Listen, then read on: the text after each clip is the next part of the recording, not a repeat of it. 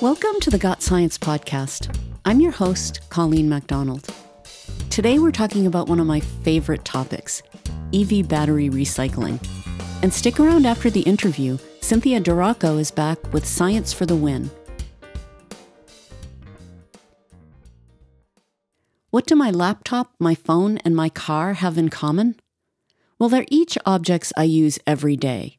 I'm totally reliant on each one of them for different reasons. If I really needed pizza, I could use any one of them, or all three, to manifest some pizza in my life. And finally, all three of them are battery-powered and need to be recharged. I rely on them, they rely on batteries. Ergo, I rely a great deal on batteries. I rely especially on the big battery that keeps my electric car running. But despite being so dependent on it, I know embarrassingly little about how that car battery works, or what happens when it runs out of charge someday. And while I know that electric vehicles are a terrific piece of addressing the climate crisis, which is why I have one, I'm never quite sure what to say to folks who point out the human and environmental costs of mining for the materials for these batteries. Luckily for me, my colleague Jessica Dunn knows a lot about all of these topics and agreed to talk to me about them. She's a senior analyst with the Union of Concerned Scientists who specializes in lithium-ion battery sustainability, and she's excited about the potential for retired electric vehicle batteries to be reused and recycled. She and I discuss the shelf life and afterlives of EV batteries. Jess, welcome to the podcast. Hi, thanks for having me. You know, I get a lot of questions about electric vehicle batteries, and many of them center around what we do with these batteries when they die. So let's start first with a healthy battery. What am I getting when I buy a brand new EV? Yeah, thanks for the question. Well, you're getting a lithium-ion battery, which means basically that this is a rechargeable battery that you can use over the 10 to 15-year lifespan that a car should be lasting. And with that, you're able to charge and discharge this battery. And throughout its life, that 10 to 15 years, you're retiring a battery that has 70 to 80% capacity. So as many of our listeners know, I'm a recent EV owner, and I have been curious about how I'll know that my battery is reaching the end of its life. That's a really good question and something that I think has been on a lot of EV owners' mind. Well, the state of health is an indicator of how much energy storage the battery can hold. So this means that, when you buy a new vehicle, it can go, say, 100 miles on a charge, which is pretty low for an EV now, but just for the numbers' sake. And when you're going to retire that battery after 10 to 15 years, it should have about 70% capacity. So we're talking at that point, it would only have 70 miles. And that doesn't mean that you should retire it. It just means that typically people aren't as satisfied with the amount of miles that can go on a charge. And basically, the EVs right now don't really demonstrate the battery capacity, but the miles driven and the miles that are available on one full charge are kind of an indicator of that.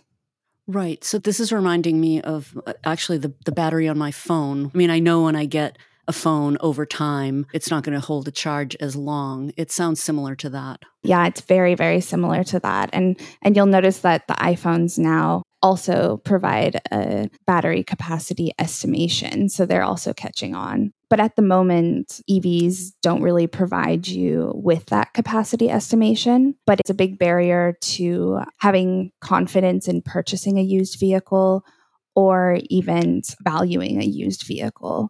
So this is something that should change in California. The Advanced Clean Cars 2 regulation requires that all vehicles on their dashboard have capacity in a state of health indicator starting in 2026. So this is going to make it a lot easier for people to know the health of their battery and also for people to have confidence in buying a used car. And how will the battery state of health be determined? This is a very technical process. And things such as voltage, C rate, efficiency, and the amount of energy that's flowing in and out are some of the things that are calculated and used to determine this overall state of health, which is usually translated and communicated as the amount of capacity the battery has left. So, Jess, once I've been driving my EV for, let's give it 15 years, and I'm ready to move on to my next car, what are the options for my spent EV battery? Yeah, so there's a couple different options. There's reuse and repurposing. Reuse really means that the EV battery is taken out and put into a new EV, which usually happens when an EV hasn't been on the road for as long as 15 years. So if it failed for some other reason early on and there's still a very healthy battery there. The next is repurposing. So this is a really interesting second life usage, basically where the batteries are taken out of the electric vehicle, they're connected to other EV batteries, and then they're used as stationary storage, and they're able to provide grid services for the next 5 to 10 years or so. And this really requires a good state of health and a good capacity, and also requires testing to see if the battery has that available capacity. If it doesn't, or if EV batteries have already been used throughout that repurposing life stage, then they can go to recycling. And recycling is a really efficient process. They can recover up to 95% of the materials, which is really great considering that these batteries use a lot of critical materials, including lithium, cobalt, nickel, manganese. All of that have been really crucial to developing lithium ion batteries, and also ones that have been difficult to get and also have environmental impacts associated with their mining. So I want to go back for a sec. You mentioned for repurposing batteries that you can put multiple batteries together and use them to feed into the grid. So that means that old EV batteries can be used for powering everything from streetlights to your household appliances. Yeah, exactly. So there's a lot of different uses for stationary storage. Those include renewable energy support. So, say you have a field of solar and the solar is generating during the day, midday, when energy demand might not be as high. The storage can actually store that excess energy and then release it in the evening when demand is higher, but the sun isn't out. So, this kind of application is really crucial as we transition to a more renewable grid. And these second life batteries can replace any new batteries that would need to be manufactured. Other applications include backup power in case of outage. So that's something we've really seen in California when there's been these power shutoffs because of the risk of wildfires in the PG&E area. And another application, which is really interesting, is these stationary storage batteries can be used as charging stations for electric vehicles in rural areas or in areas where the grid might not be able to support excess electricity draw. So we ended up getting an EV because we put solar panels on our house, but at the time we didn't get any battery storage for the panels. So I'm curious, is it possible now, or will it be in the future, to use your EV battery for backup power to your house? Yeah, the EV presents a huge opportunity for backup power now and in the future. So there are kind of two different ways the EV can provide power. One being just through outlets on the vehicle. So this isn't true for all EVs, but the utility vehicles, such as the Ford F-150 and also the Rivian vehicle, have 120 and 240 outlets on them. So you can plug in the essentials during an outage, such as a refrigerator or something of the such, or you could just use it as power if you're going to plug in a lawnmower and use an electric lawnmower and you aren't close to your house. So that's one way of drawing the electricity out without using the grid. But the next is charging your full house or providing electricity to your house. So you have to have the right setup, and you also have to have an electric vehicle that has bidirectional charging. So that basically means that you can plug your vehicle in with a charger. And instead of pulling the electricity from the house and into the electric vehicle, you're basically pulling the electricity out of the battery to power your house. And as I said, this requires kind of a special charger. And it also requires some changes to your house, which is true if you're going to hook up a generator to your house as well. So this is available for EVs now for some of them, such as the Nissan Leaf and the Ford F-150. But it's also something we'll see as likely be more common in EVs in the future. That's so cool. So if I have my EV configured properly, I'll be able to use it as a backup generator in the event of a power outage. Yeah, and it's going to be something that will probably be pretty common for grid support as well as we transition to a higher renewable grid. So there's a lot of future opportunities for using EVs. In terms of the critical materials that we use in batteries, you were mentioning lithium, cobalt, nickel, and a few others. When you recycle the battery, can those materials be reused? Yeah, great question. They can be reused in the manufacturing of new batteries. And that is one of the great things about recycling and also the great thing about electric vehicles. So, unlike the gasoline alternative, when you extract oil, it is burned and then it's gone forever. With electric vehicles, you use these materials to manufacture the batteries that power the electric vehicle. And then at the end of life, they can be recycled and they can go back into that manufacturing process, into this ideal circular economy.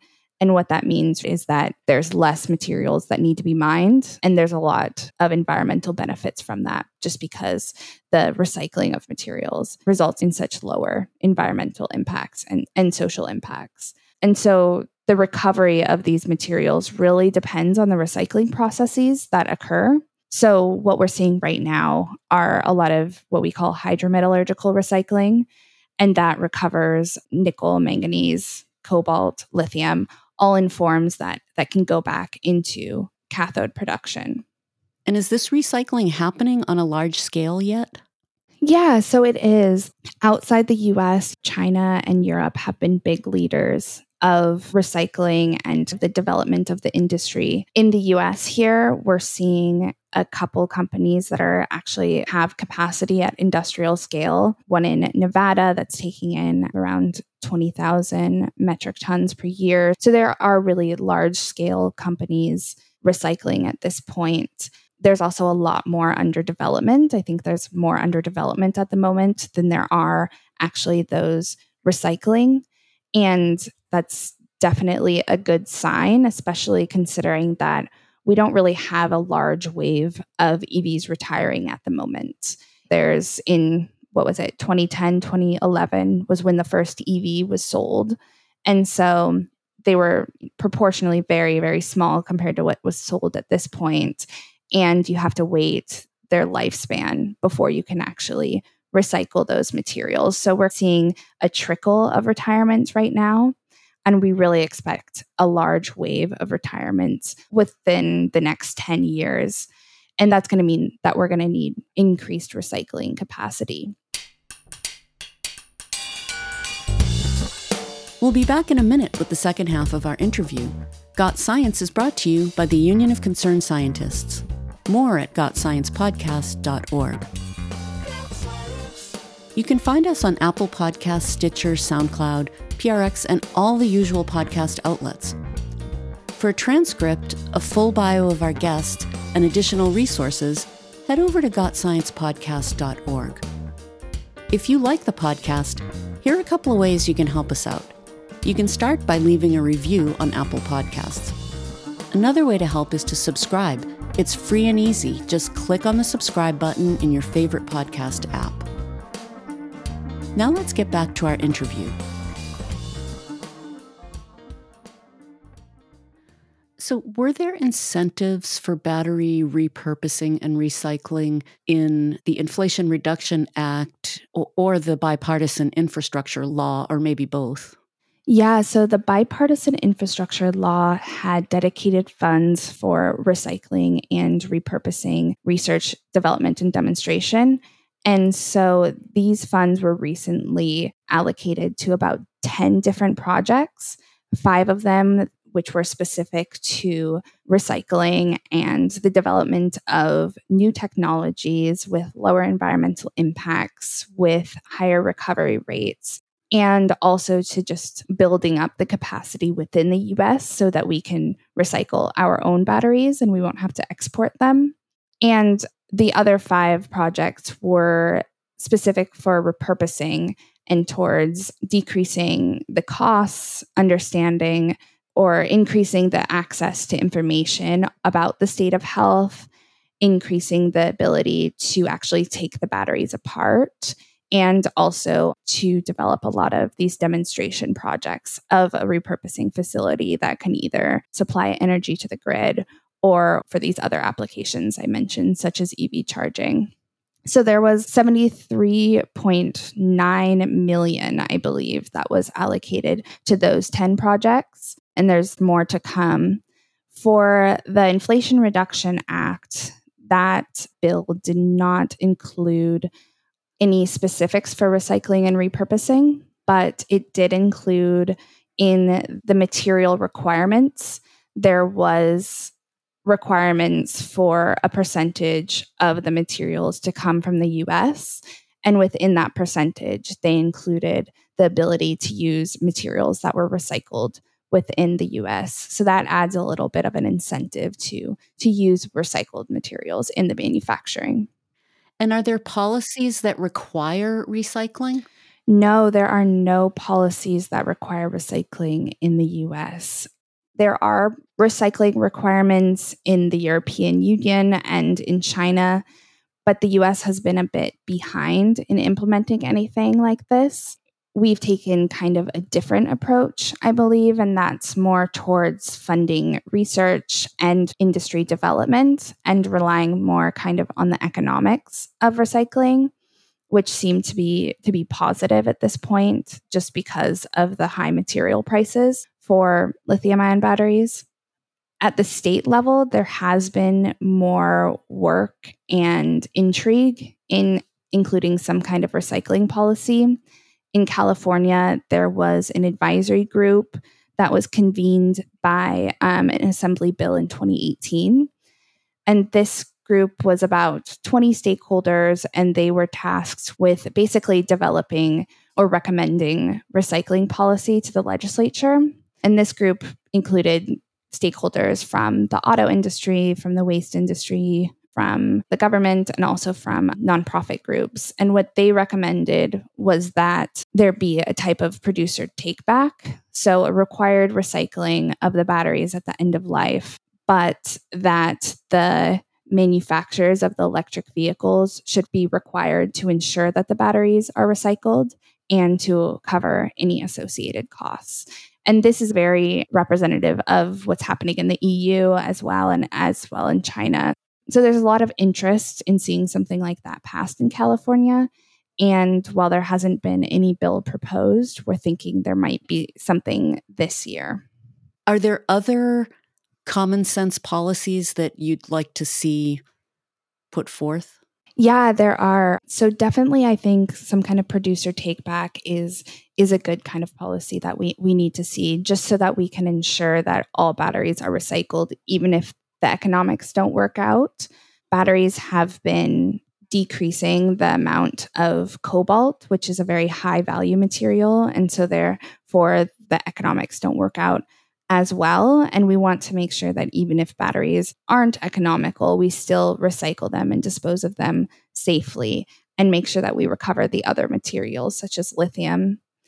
Other policies that I think are essential to implement include design for recycling. So this is something that we've talked a lot about in the advisory group that I mentioned before, because there's high costs with the disassembly of batteries. So there are high costs associated with taking the battery apart into smaller modules or components. And that is because these batteries are meant to be used in an EV and not necessarily meant to be taken apart to be repurposed or recycled. And because of that, all the models and all the electric vehicles kind of have a different setup and design. And so this has to be a manual process instead of something that's done by technology or robots. And it can also be a pretty long process. Some batteries can take up to 4 hours to take apart. So designing a battery so that it's meant to be disassembled would be a big cost saver and would also increase the safety of this recycling and repurposing process. So another policy that I'd recommend is increasing availability of the state of health information or increasing the availability of this capacity estimate. And that is because, earlier I talked about the need for knowing the state of health when the car is in use. And this is especially true for somebody who's going to be buying or selling a used car. But it's also important to know the state of health information after the battery has been removed from the car. And that's something that's really difficult to obtain because it's proprietary information of the OEM, the original equipment manufacturer. And there aren't really the correct connectors for a disassembler or for a repurposer to plug in and learn about the state of health and the estimate that is within the battery management system. So this is something that could be provided by the OEM and right now isn't. And it would be really helpful if it was. It could increase the efficiency and decrease the costs of the repurposing and also the recycling process. The last suggestion I have is to require some kind of labeling for batteries. So right now in the recycling process, it's very difficult to know what type of lithium-ion battery this is. So the positive electrode, the cathode, this is kind of the most valuable part of the battery. It contains a lot of the critical materials such as the lithium, the nickel, the cobalt, and there's varying levels of those. So recyclers don't, without kind of some kind of labeling indicating what materials are within there, they don't know how much they should be paying for the battery or how much they should get paid for the battery if it's a lower value battery. So this is just an increased information and awareness that would be very essential to increasing kind of the efficiency of this process. And it is actually something that's going to be required in California starting in 2026. That seems like an incredibly easy and common sense measure to put in place. It does, and it is. Yeah, it really, really is. Well, Jess, thanks so much for joining me on the podcast. This has been a really interesting conversation, and I'm happy to know that my battery is going to live on and have a happy afterlife. Yeah, thank you for having me and asking such insightful questions. Well, it's time for a good news break. At the end of every year, the Union of Concerned Scientists celebrates a few individuals and sometimes groups who've used science in some way to help people and change the world for the better. We call them science defenders, and we're hoping their stories will inspire you. In this edition of Science for the Win, you'll meet the 4 amazing folks we chose for 2022. Now let's welcome our winning correspondent, Cynthia Duraco, to the mic to tell us about this year's Science Defenders. Thanks, Colleen. This year's Science Defenders more than live up to the title. Working around the world from Santiago, Chile to London, England, each of them uses their scientific backgrounds and training to make a difference. It's an honor to introduce them to you. First up, Vanessa Garcia Polanco. She's co-director of policy campaigns for the nonprofit Young Farmers Coalition. And as a Dominican immigrant working in U.S. food policy, she is very aware of how people's perceptions of farmers and food producers differ from reality. She says, quote, "We've created a pervasive and limiting idea of who gets to be a farmer in this country. And if we don't change it, every policy is going to be for that person, not for the people who are actually feeding our communities," end quote. With her organization and in her personal life, Garcia Polanco advocates for land access for young and BIPOC farmers. She also created the social media campaign hashtag Food is Never Just Food and hashtag Food Justice Fridays. Check them out on your favorite platform. Moving on to Dr. Jess Wade.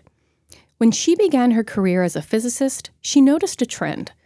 Although women and people of color are, of course, accomplished contributors to scientific discovery and innovation, most of the keynote speakers, award recipients, and celebrated scientists she encountered were predominantly white men. Wade resolved to help get female and BIPOC scientists the recognition and opportunities they deserve. Since 2017, she's published over 1,750 Wikipedia pages about women scientists and scientists of color. Thanks in part to Wade and other editors she's trained, the percentage of English language Wikipedia pages about women scientists has increased from approximately 17 to 19% in the past 3 years. That's more than 75,000 new biographies. Way to help make sure these folks are recognized, Dr. Wade. Next up is Dr. Monica Unseld. As Executive Director of Until Justice Data Partners, Unseld works to democratize access to science and data for regular people seeking justice. That could be environmental justice, housing justice, or holding powerful people accountable for their abuses. Anything that needs some stats or data behind it, she's got you covered. Unseld shares her expertise as a scientist with advanced degrees in biology and public health with her community in Louisville, Kentucky, and beyond. She says she's proudest of normalizing the use of data in her community to support social justice movements. She says, quote, "Science needs to be what society needs it to be," end quote. And our fourth science defender is Catherine Vergara. While she works on her doctorate in computer science at a university in Chile, Vergara also leads a team of female programmers to release a proprietary video game through her independent video game studio. And in her spare time, she's at STEM to Vista on TikTok, Instagram, and Twitter, where you can find her short Spanish language videos on science, technology, engineering, and math. She's hoping to encourage young people, girls and young women especially, to study these fields. She says, quote, "Information is power, and we as scientists have this power. It's important for me to give it back to people," end quote. Congratulations to each of our 2022 Science Defenders, and thanks to all of them for using science to improve our world.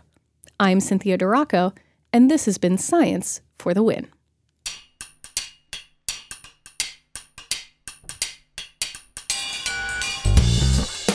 Well, that's it for this episode of the Got Science podcast. Got Science is made possible by the 125,000 members of UCS, and especially our Partners for the Earth, the 13,000 supporters who make monthly contributions to defend science and help us solve the planet's most pressing problems. Learn more at ucsusa.org/partners. If you like the podcast, here are a couple of ways you can help us out. You can start by leaving a review on Apple Podcasts. Another way to help is to subscribe. It's free and easy. Just click on the subscribe button in your favorite podcast app. Special thanks to Jess Dunn. Science for the Win was brought to you by Cynthia Duraco. Editing by Colleen MacDonald. Additional editing and music by Brian Middleton. Research and writing by Pamela Worth. Our executive producer is Rich Hayes, and I'm your host, Colleen MacDonald. Thanks, stay safe, and see you next time.